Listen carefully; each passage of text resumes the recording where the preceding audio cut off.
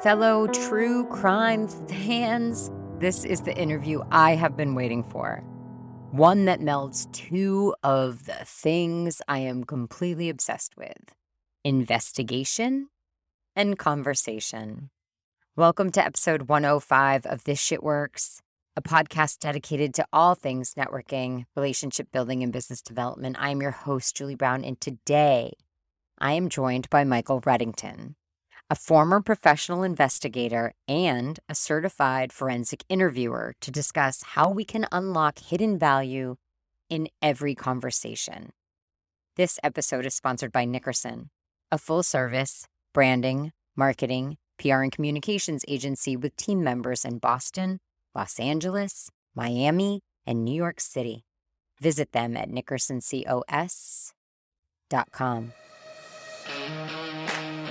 Welcome to This Shit Works, your weekly no-nonsense guide to networking your way to more friends, more adventures, and way more success. With your host, Julie Brown. Here we go.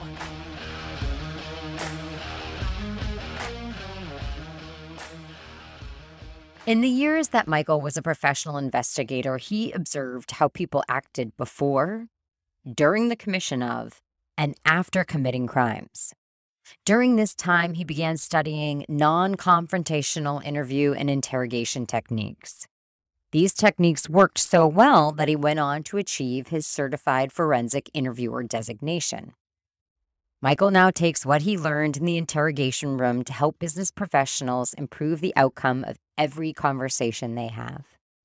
Michael believes there is hidden value in every conversation, that often the truth is hidden in plain sight, but we miss it because we don't understand the value of the clues that people display in every conversation. This is why Michael created what he calls the disciplined listening method, and I cannot wait to jump right in. Michael, welcome to the podcast. Thank you, Julie. I really appreciate you having me. So I do a lot of research on my guests. So I've watched some of your presentations and read a lot on you. And I've heard you say that the best leaders and best interrogators capitalize on two core skills. Those two core skills being vision and influence. Can you explain what you mean by that? Sure. And thank you for doing your due diligence / investigation / stalking your guest, whatever it is. Yes, a little bit of stalking. I'd be a real good internet stalker. But with vision and influence, it comes down to really two things. Well, we'll do obviously two things, but when I think about vision specifically, number one, it's getting beyond just the short-term tactical goal of the conversation.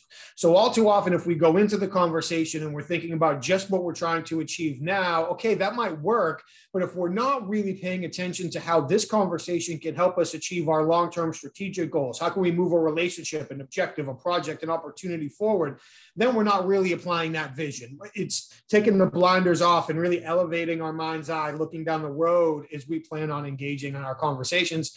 And then influence, because I just had this conversation with the client this morning.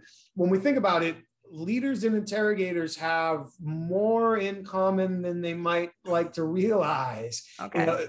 Anybody that's seen at least one episode of one law enforcement television show, pick the billion that we've had in my lifetime, is familiar with the Miranda warning. You have the right to remain silent. Anything you say can and will be held against you.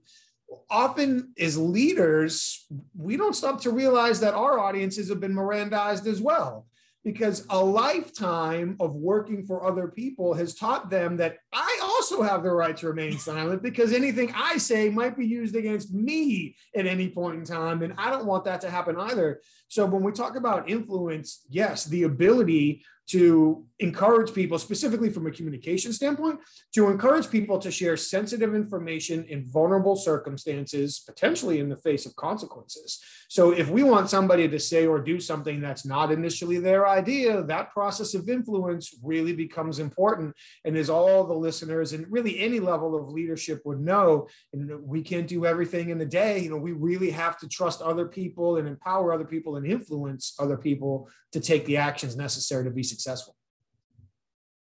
Do you think that we should have a vision or a desired outcome for every conversation we have? The high value conversations, high value conversations. Yeah. I mean, if you and I were just to meet socially, we probably don't need to have a big strategic goal for that conversation other than to catch up socially. And if I'm back home visiting with family or catching up with friends, or even here, you're going out to dinner with a client tonight, that's a social occasion. Mm-hmm. But for our high value conversations, and people can choose what's high value to them. Sure. Is it business development? Is it a leadership conversation? Is it an important conversation with the family? But if we're participating in a high value conversation, then yes, having goals for those conversations are critical. Is how else do we know if we're on course or off course? Mm-hmm. Sure. The conversation might feel good, but might take us in a completely unhelpful direction unless we have the goal in place to really check where we're going and how we're doing. I read in your materials, and I thought this was amazing. I hadn't thought about it before. I read in your materials that we need to take responsibility for how our audience, even if that is an audience of one, which most conversations are, mm-hmm. how our audience experiences our communication, the way we communicate. How do we think about that? I appreciate you asking. Thank you. I honestly feel like one of the biggest advantages, potentially unfair advantages, that myself and my former teammates had is we were required to talk to people that wanted nothing to do with us. So, and it's not just the suspects. So for us, we really had to understand going in that A, those are the facts, and B, instead of resisting that or ignoring it, how do we use it to our advantage? So one of the questions that I learned to ask myself from a strategic preparation perspective wasn't what should I say to get Julie to change her mind, or what should I say to get Julie to say this or do that. The question I really needed to ask was, what does Julie need to experience before choosing to change her mind, before choosing to share this information, before choosing to do something different? It's all about what you need to experience. And I mean, number one, especially if it's at all a vulnerable situation, people need to have the opportunity to save face, protect their self-image, and avoid feeling embarrassed or judged. That is paramount. They also need to really have the opportunity, as they're lining up whatever we're asking them to consider, to change, to do within their self-image. And it might take time to internalize that. So I can literally begin to think, how many conversations might this take? Where should those conversations happen? What should I say? What order should I say it in? What examples should I use? Am I the right person to lead this conversation, or should somebody else potentially do it? Because the bottom line is, if somebody else has information and we need it, we're not in control of that conversation, they are. If somebody else needs to, if we want somebody else to change their behavior, we're not in control of this conversation, they are. They're going to determine when it's acceptable to share information or change their behavior. So it really is all about creating the communication experience where they can feel like they at least have some of the idea ownership. They can save face and move forward in that change in direction and really commit to it, as opposed to feeling forced to comply. How do you, I guess maybe this comes with that certified investigative forensic interviewer training that you went through. Maybe I should have asked this question first. What is a certified forensic interviewer? I guess I should have asked that first. No, you can ask questions in whatever order you want. It's all good. It's your show. Your job is to ask. My job is to answer. The order don't matter. A certified forensic interviewer would be like a CPA. So it's a designation. It's a designation of expertise in the field of interview and interrogation. So it's not necessarily a job within itself. Okay. So somebody has to meet the qualifications to take the exam. Then they have to obviously study for and pass the exam. And then they have to maintain the re-education requirements after the exam. Yeah. I probably need to come up with a new analogy, metaphor, whatever it is. I'm an English dropout. But I like to say a certified forensic interviewer is somebody who should be able to be blindfolded, dropped out of a truck, and wherever they land, be able to conduct a morally, legally, and ethically successful interview that's predicated on getting the truth. So it really is all about embracing the totality of the human experience and having a full toolbox of communication techniques in order to connect with people, establish often unexpected bonds, and then use those bonds to lead to obtaining the truth. Can you only get this if you were an investigator? is it just something for people who are investigators? Technically, yes. There's always, I shouldn't say always, but there's often additional consideration. So please don't quote me on this. It's been a while. It might have changed just a little bit. The designation is run by the International Association of Interviewers. And if they have updated their prerequisites at all, I'm not aware of it off the top of my head, but essentially the prerequisites are, and I don't remember the number of years, but X amount of years of investigative experience and a college degree. If somebody doesn't have a college degree, then they just need more years of investigative experience to balance that out. Now, the investigative experience piece can be open to a bit of interpretation. I mean, the integrity of the program is important, but if somebody has been in a human resources 10 years, somebody might not think of a human resources professional as an investigator, but I'm willing to bet most human resource professionals have done a fair amount of investigating at some point in their career. So that would almost certainly qualify. So there's different ways to look at what does it mean to be in the world of investigations. So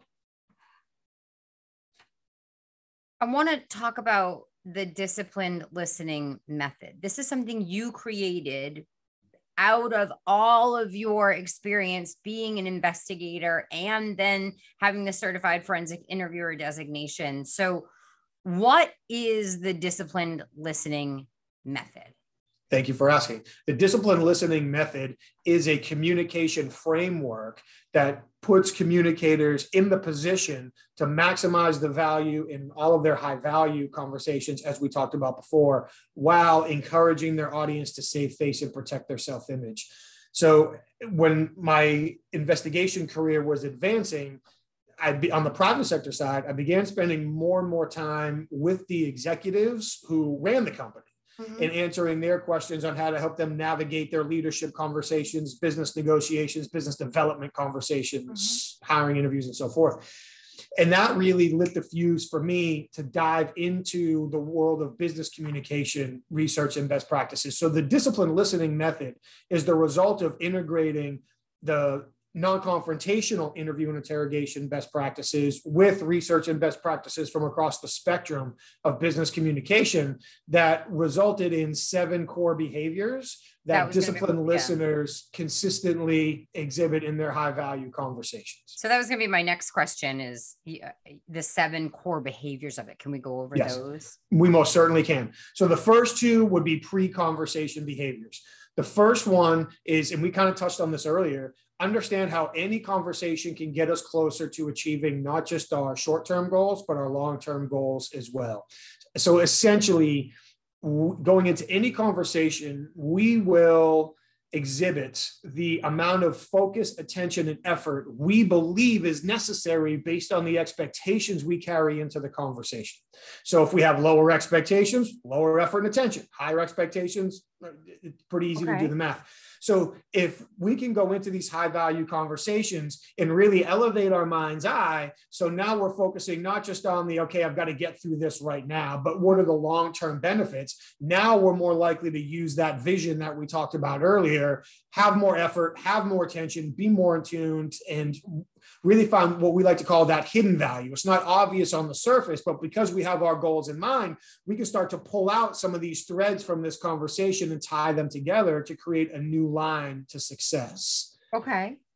The second behavior is leveraging our perceived weaknesses to create our communication strategies instead of our perceived strengths. All too often, we tend to overvalue our perceived strengths. They tend to reinforce our biases, our perceptions, our expectations, our preconceived notions.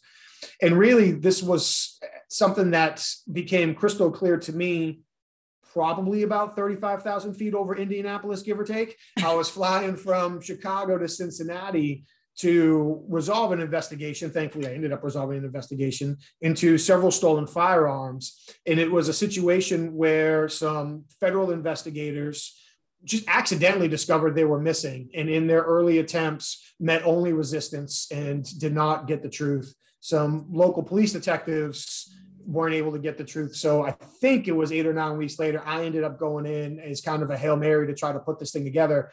So I was literally on an airplane taking notes on the back of those Coca-Cola napkins we all know way too well. Yeah. And it just dawned on me that the people I had to interview had no good reason to tell me the truth. None. Like, there was no good reason for anyone to be honest with me at this point in the investigation. And it honestly made me laugh. And I thought, you know what? I can use that. So instead of sitting there and thinking, okay, why should these people tell me the truth? I literally flipped the script and started asking myself, okay, well, why shouldn't they? If they don't have any good reason, what are the bad reasons? Why shouldn't they tell me the truth? And I literally wrote them down. And then I thought to myself, okay, well, why haven't they told the truth already? Let me make some educated guesses here. And then I wrote all those down. And then to tie back to a question you asked earlier, once I had answered why shouldn't they and why haven't they already, then I literally looked at that and thought to myself, okay, what do they need to experience before they choose to tell me the truth? And I literally built my whole strategy for that investigation, not off the reasons why I think they should tell me, of all people, the truth, but why shouldn't they? Let's approach this from their perspective. It helped me compartmentalize my biases. It helped me get much closer to their shoes, dialed up my empathy. And thankfully, the next day, I was able to get a confession from the person who stole both guns, along with turn-by-turn directions and name and telephone number to the person he sold one of the guns to. And so it's a preparation process that I've been evolving, but really my preparation process for high-value conversations revolves around those 3 questions. I'll pause there before I get into the conversation behaviors, but I don't want to keep rolling on. No, I was trying to think of a question because I had a question. It was more like why haven't they told you the truth? I was just curious. Like, why haven't they told you the truth? Like, how did you get them to how did you figure out their why? Like, So for me, part of it is just really, it's embracing the universality of the human experience. So I had to go talk to 5 people who I'd never met before, and I'm assuming I'll never see again. But as human beings, the amount of overlapping experiences we have is substantial. Like, we all have our unique traits and experiences, but being a human being is a really, really, really common experience around the world.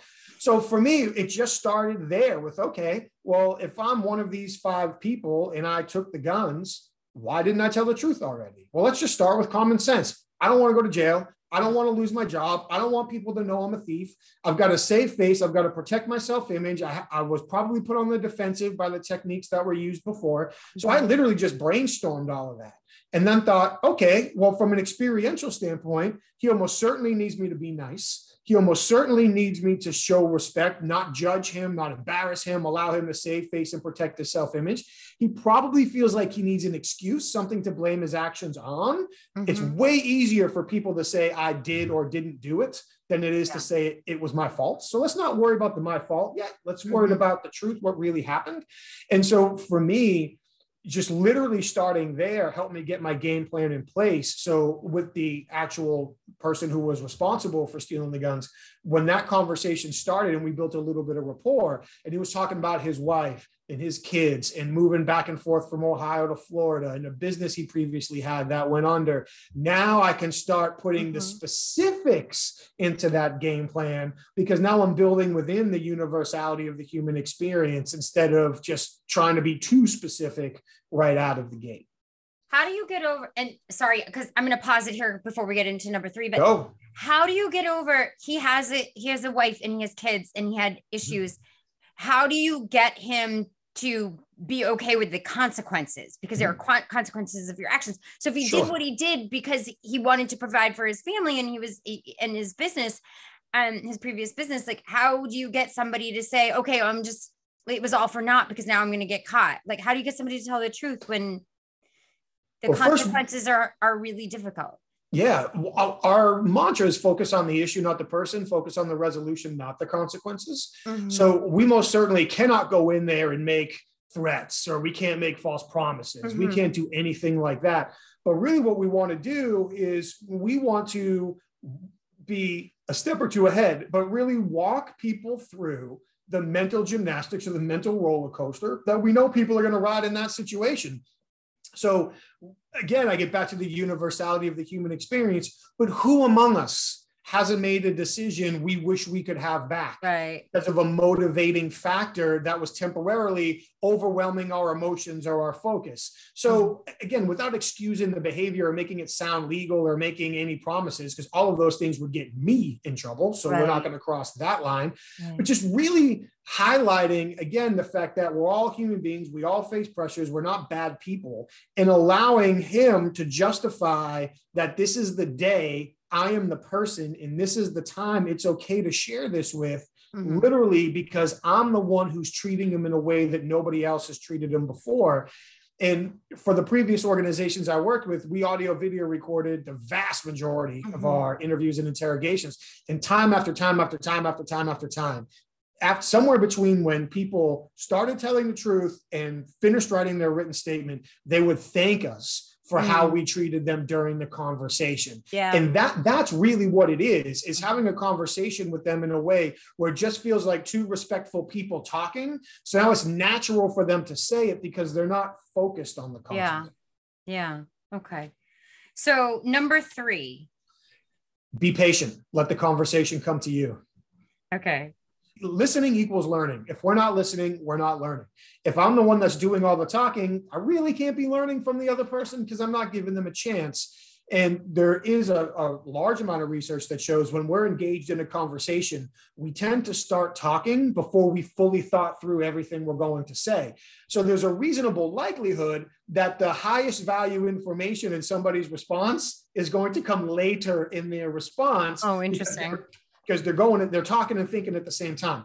So people like to be heard. They like to be respected. I mean, everything we've all been told since we were children, but be patient and let the conversation come to you. The more somebody talks, the more we learn. And having that patience really is the key to unlocking all this additional value that often we miss. Interesting. Just writing this down. So. Number 4. So 4 and 5 really go hand in hand. Okay. With number 4, really what we're doing while we're letting the conversation come to us is we're evaluating the totality of everything we observe, verbal and nonverbal communication, for indications of comfort and discomfort. The scientific community is clear. There is no single behavior that's always indicative of truth or deception. And any behavior we've ever been told that somebody does X when they're lying is false. Like, it's not always false. It's also not always true. Essentially, the behaviors that are most often associated with dishonesty are more often indications of discomfort. And the thought process is, well, when people lie, it makes them uncomfortable. Some people, I've met a lot of people that are really, really, really comfortable lying and don't show any discomfort at all. And honestly, we were talking a little bit geographically earlier.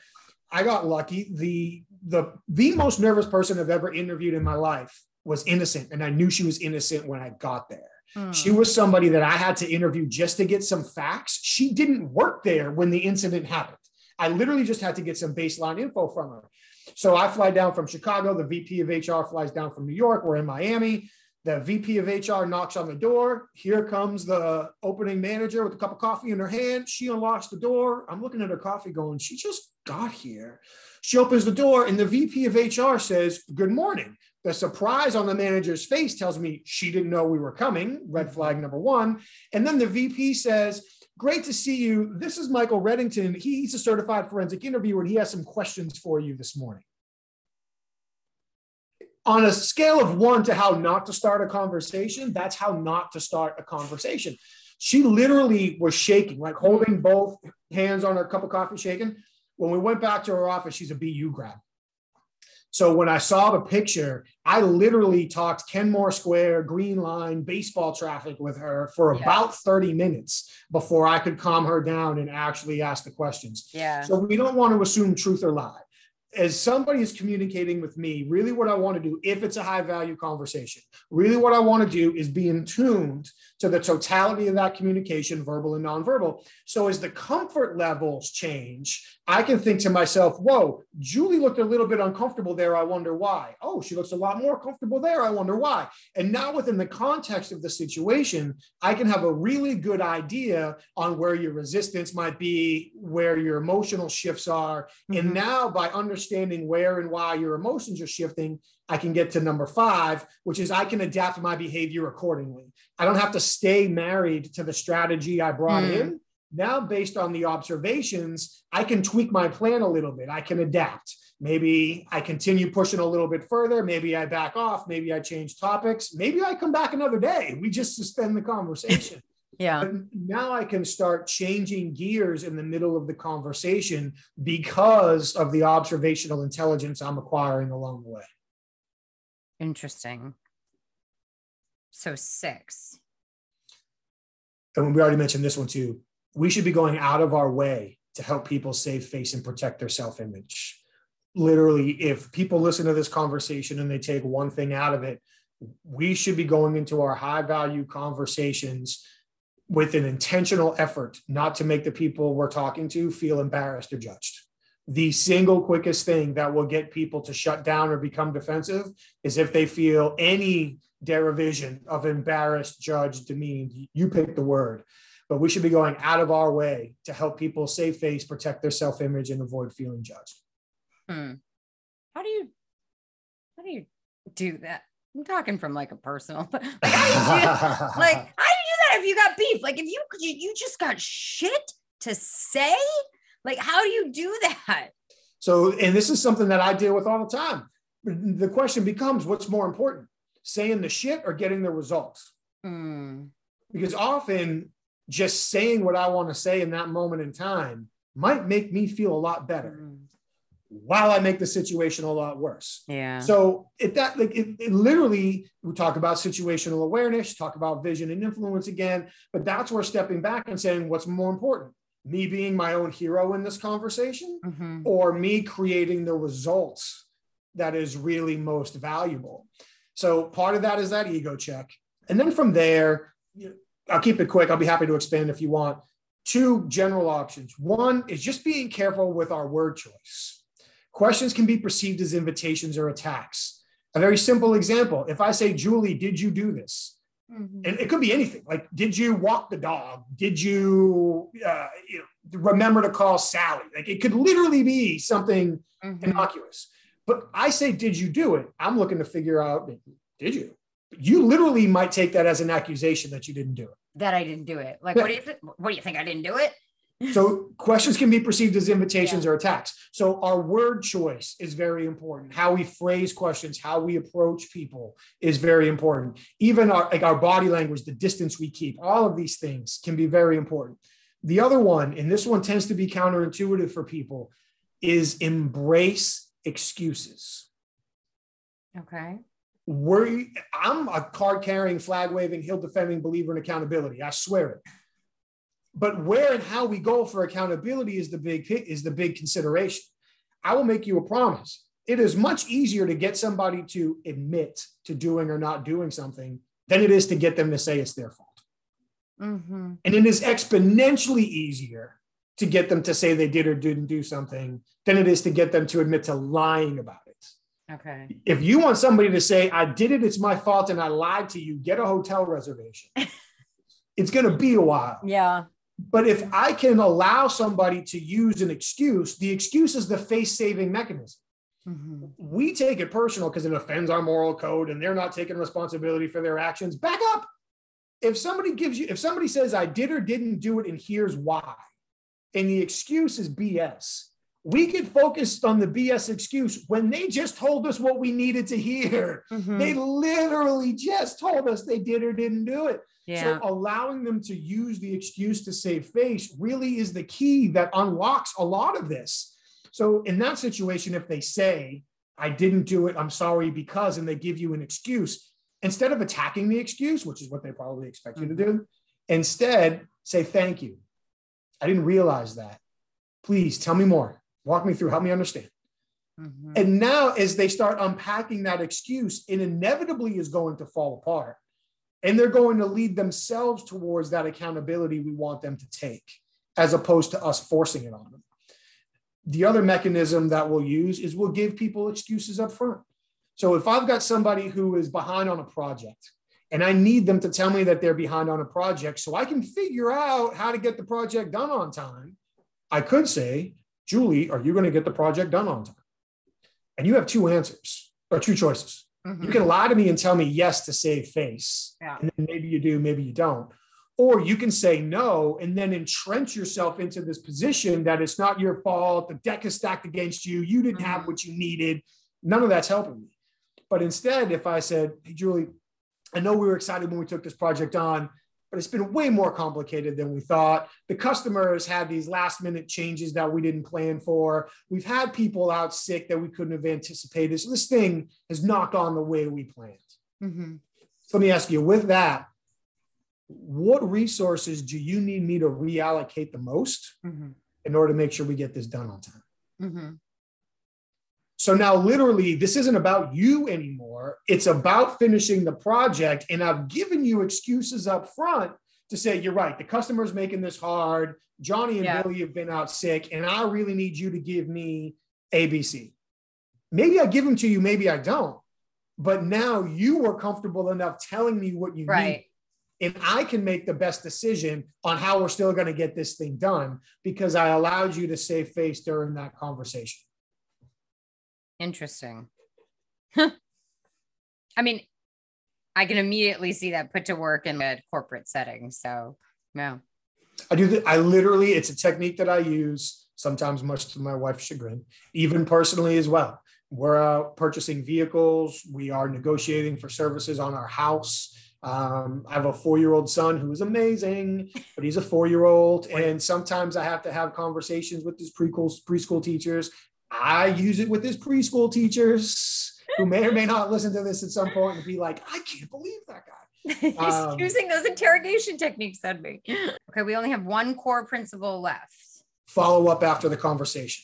When we think about why we all struggle to be great listeners, I would contend there's two big reasons. Number one, our brains aren't wired to make us good listeners. Our brains are literally wired to look for information that confirms what we already think and believe and disregard information that contradicts what we already think and believe. We got about 175 biases lined up to make sure that process is streamlined. Also, the ubiquitous term for great listening since the 50s has been active listening. And active listening is great. We should do those things. It just leaves some opportunities.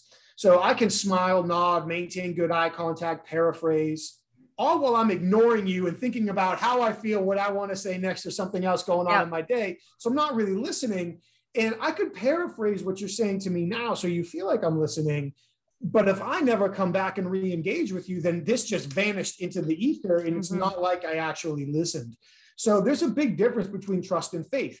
People trust what they have tangible experience with, and they have faith in the things that they strongly believe, yet lack that tangible experience. So if we want somebody to trust us, we have to give them tangible experience. If we want someone to believe that we listened at some point in time after the conversation, we need to reapproach them with something from that conversation. Maybe we made commitments, so we're following up to let them know where we are on ours. Maybe we have some additional ideas to support them, so we follow up. Or maybe an even better, more importantly, more effectively, remember something that was relatively innocuous in the conversation, something that might have value to them, but really has no direct correlation to the main business reason, if you will, of the conversation. Next time you see him, ask him about that. So, hey, I remember you saying that your dog wasn't feeling very well. How's he doing? Yeah. Like that tells somebody, oh, if you cared enough to remember that little piece and you asked me again, then you must really be listening and you must really care about me. So now the value of that follow-up is so much stronger. What are the most important nonverbals to be looking out for? Great question. It's going to differ a bit person to person. It's going to differ a bit situation to situation. So one of the things, and I'm sure I'm not the only one that says this, if you ever hear somebody say, well, when you're reading body language, X always means Y, turn the channel, because context is king. So in general terms, I'm looking for, like I mentioned before, for changes in their comfort level. But I'm looking for changes in their comfort level that deviate from what appears to be normal for them. So just as a basic example, I grew up in New England. I've been very fortunate to travel around the world. I live in the South now. So behavioral norms and expectations are different. maybe a funny story. I'll do the super short version. My wife is originally from Alabama. And the first time I had Thanksgiving dinner with her family, I went to her after dinner. I'm like, I don't think your cousin really likes me. She looked at me and said, well, stop staring at him. I thought I was maintaining reasonable and respectful eye contact. Apparently it came across as I was staring creepily at the man. And I didn't mean that at all. That dude's a creep. So I'm going to get a little bit more specific, but remember, really what we're looking for is shifts in somebody's comfort level that deviate from their normal course of behavior. And we're looking to time those deviations to some sort of trigger. What's causing their behavior to change. When a behavior changes is far more important than what behavior changes. Okay. That being said, here's a couple of general things I'll look for. If we're sitting or standing and I can see their feet, are their feet pointed towards me or away from me? Now, there's outliers to everything. So do they have a bad back? Do they have a foot injury? But generally speaking, if somebody's feet are pointed towards me, they're more likely engaged with me. If their feet are pointed away, especially if they're pointed towards a door or someplace or someone else, there's a reasonable likelihood that they're not as engaged with me. Same thing for somebody's shoulders. If their shoulders are parallel with mine, there's a reasonable chance that they're engaged. The more they start to turn their shoulders, the more there's a chance they're disengaged. But again, I've got a bad back. I shift in the seat all the time. So that's why context and timing and all of these things become so important. One of the things that I will look for is if somebody is watching their hands do things. So if I'm having a conversation with you and I look down and watch myself play with my wedding ring, it doesn't mean that I'm lying at all. It could just be a nervous tic that I have or an OCD behavior that I have. But if I only do it on time to certain topics in the conversation, that could be an indication to you that those topics are making me a little bit uncomfortable. So, am I playing with my water bottle? Am I playing with my watch, my ring, whatever it might be? So watching the hands do something, again, doesn't mean they're lying. Let's make that clear. And if it's not a normal behavior for them, if it's happening on time to stressful stimulus, that could be an indication as well. I'll touch on 2 myths super fast. Number 1, there is no scientific link between breaking eye contact and lying at all. 0, none. There's also no scientific link between which way somebody looks and whether or not they're lying. None, 0. All of that is false. Another big myth that people are likely misled by is that when someone crosses their arms, they're likely defensive. That is not necessarily true at all. People generally will cross their arms for reasons of physical comfort or emotional vulnerability. They might be cold. They might have a bad back. It might be a comfortable way to stand. Or emotionally, they might feel, when I used to teach interrogation, I would have video clips of people crossing their arms right before they would confess. And when the audience sees the arm cross, somebody would be like, you lost them. And I would hit the pause button and say, do you have your wallet on you? Because when they saw the arms cross, they didn't see both feet go flat on the floor. They didn't catch the giant exhale in the nod of the head. So literally all the other behaviors, you're telling me this is capitulation. But it's a vulnerable moment. So they crossed their arms when they did it. So we get fixated on one behavior and we lose track of the rest. It's really that totality that we want to try to keep an eye on. So when somebody crosses their arms, we really want to ask ourselves, what did it happen on time to? And what does the face say? Okay. Did the air conditioner just kick on? They're probably cold. Did the creepy waiter just walk over? They're probably creeped out by the waiter. Did I ask them a financial question? And they crossed their arms and frowned and shook in their seat a little bit. Okay, that might have just made them a little bit defensive and uncomfortable. But it's the rest of those behaviors and contextual clues that give us the meaning, not just the crossing of the arms. I love these stories. Can we have, before we wrap up, can we have just one super crazy investigative story? Well, it depends on how you define super crazy. You define it. There are a lot of people who listen to this podcast who are real fans of true crime. True. Well, the good thing is there's no shortage of those shows available. There's no shortage for them. And unfortunately, there's no shortage of true crime. That is the bigger of the unfortunates for sure. I'm trying to come up with a different one than I used in the session I taught this morning. I think for me, super crazy doesn't necessarily get back to, what were they charged with? Well, there's $250,000 of material missing. Okay, that's pretty crazy. Yeah. It's a cold murder case. Yeah, okay, that was pretty crazy. And people tend to get drawn into those. When those investigations basically go to plan, so to speak, they're not super crazy. There's skills, there's game plan, there's techniques out there. Those techniques are designed to work for a reason. So I'll do this one. For earlier on in my career, I had just gotten to a new organization. I was still new in position. It was literally my second week there. I literally left work, and because I was still moving into my apartment, went out to get dinner on the way home, and the phone rings and says that they just apprehended 3 people for stealing, and they're holding them. These were employees. So I said, okay, I'll be back. Pay my tab, breath mint, back in the car, go. I get there and I review the footage.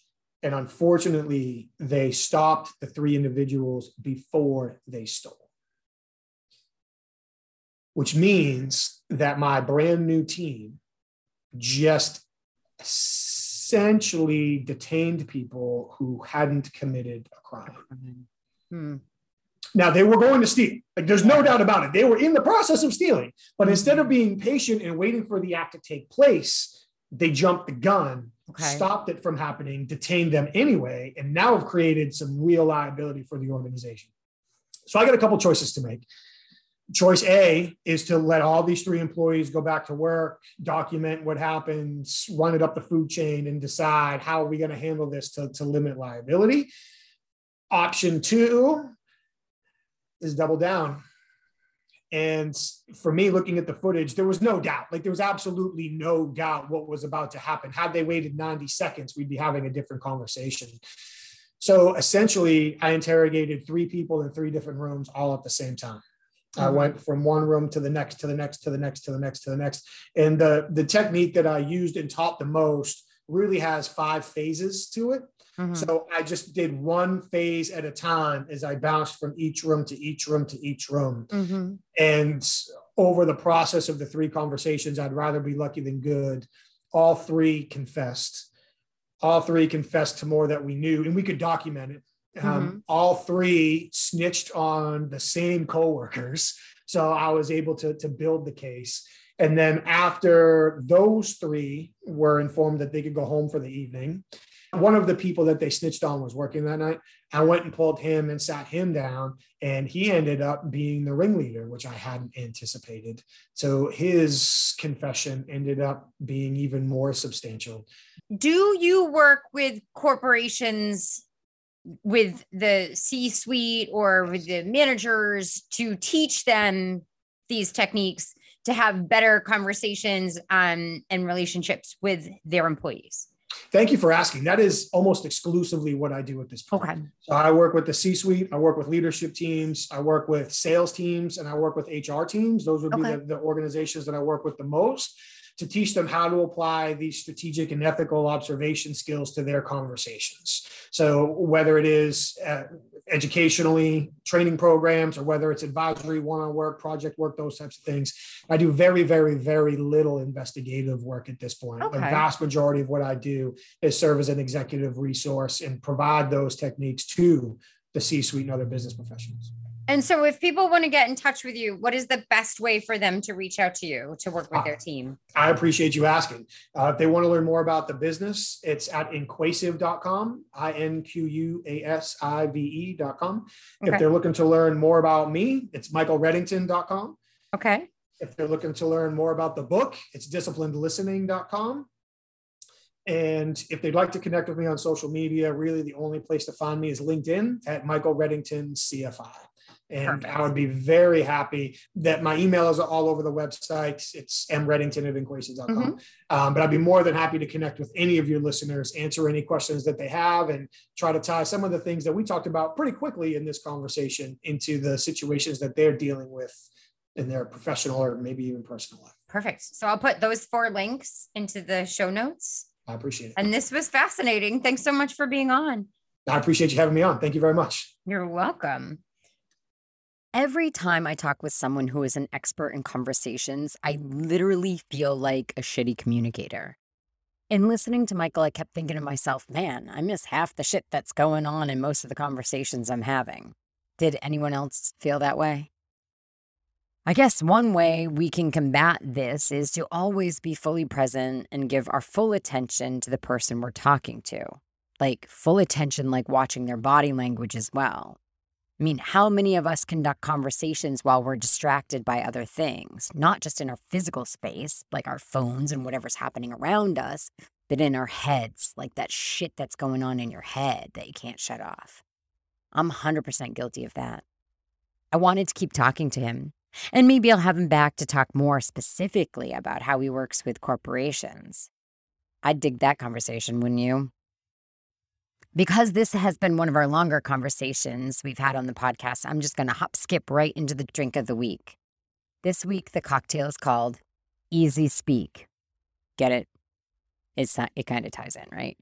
Here's what you're going to need. 2 ounces of bourbon, 3/4 ounce of Cynar. That's spelled Cynar if you've ever seen that on the shelves at the liquor store. It's a digestive Amaro invented in 1952. Cynar is flavored with 13 different herbs and spices, but it's most prominently artichoke. Isn't that weird? And even though it's predominantly artichoke, it's fairly sweet and low in alcohol. And because I'm married to an Italian, I, of course, have it in my bar. Moving right along. You're going to need 1/4 ounce of simple syrup, 3 dashes of chocolate bitters, and 1 dash of aromatic bitters, and a twist of a lemon peel as a garnish. What we're going to do is we're going to combine all ingredients in a shaker, add ice, stir, and strain into a chilled coupe or an old-fashioned glass. Rub that lemon peel around the rim of the cocktail glass and then dunk it in. Maybe you should also serve this over like one of those big, fun, large ice cubes. I have like the circle ones and I have the square ones, but I mean, you could just do it over regular ice if you wanted, but the big ones are so much fun. Anyways, that's it, friends. As always, thanks for being here. Don't forget to like, subscribe, share with your friends. And until next week, cheers. Hey, thanks for taking the time to listen. Be sure to subscribe to the podcast so you never miss a tip. And remember, you can unapologetically be who you authentically are and still be wildly successful. That's a fact. See you next week on This Shit Works.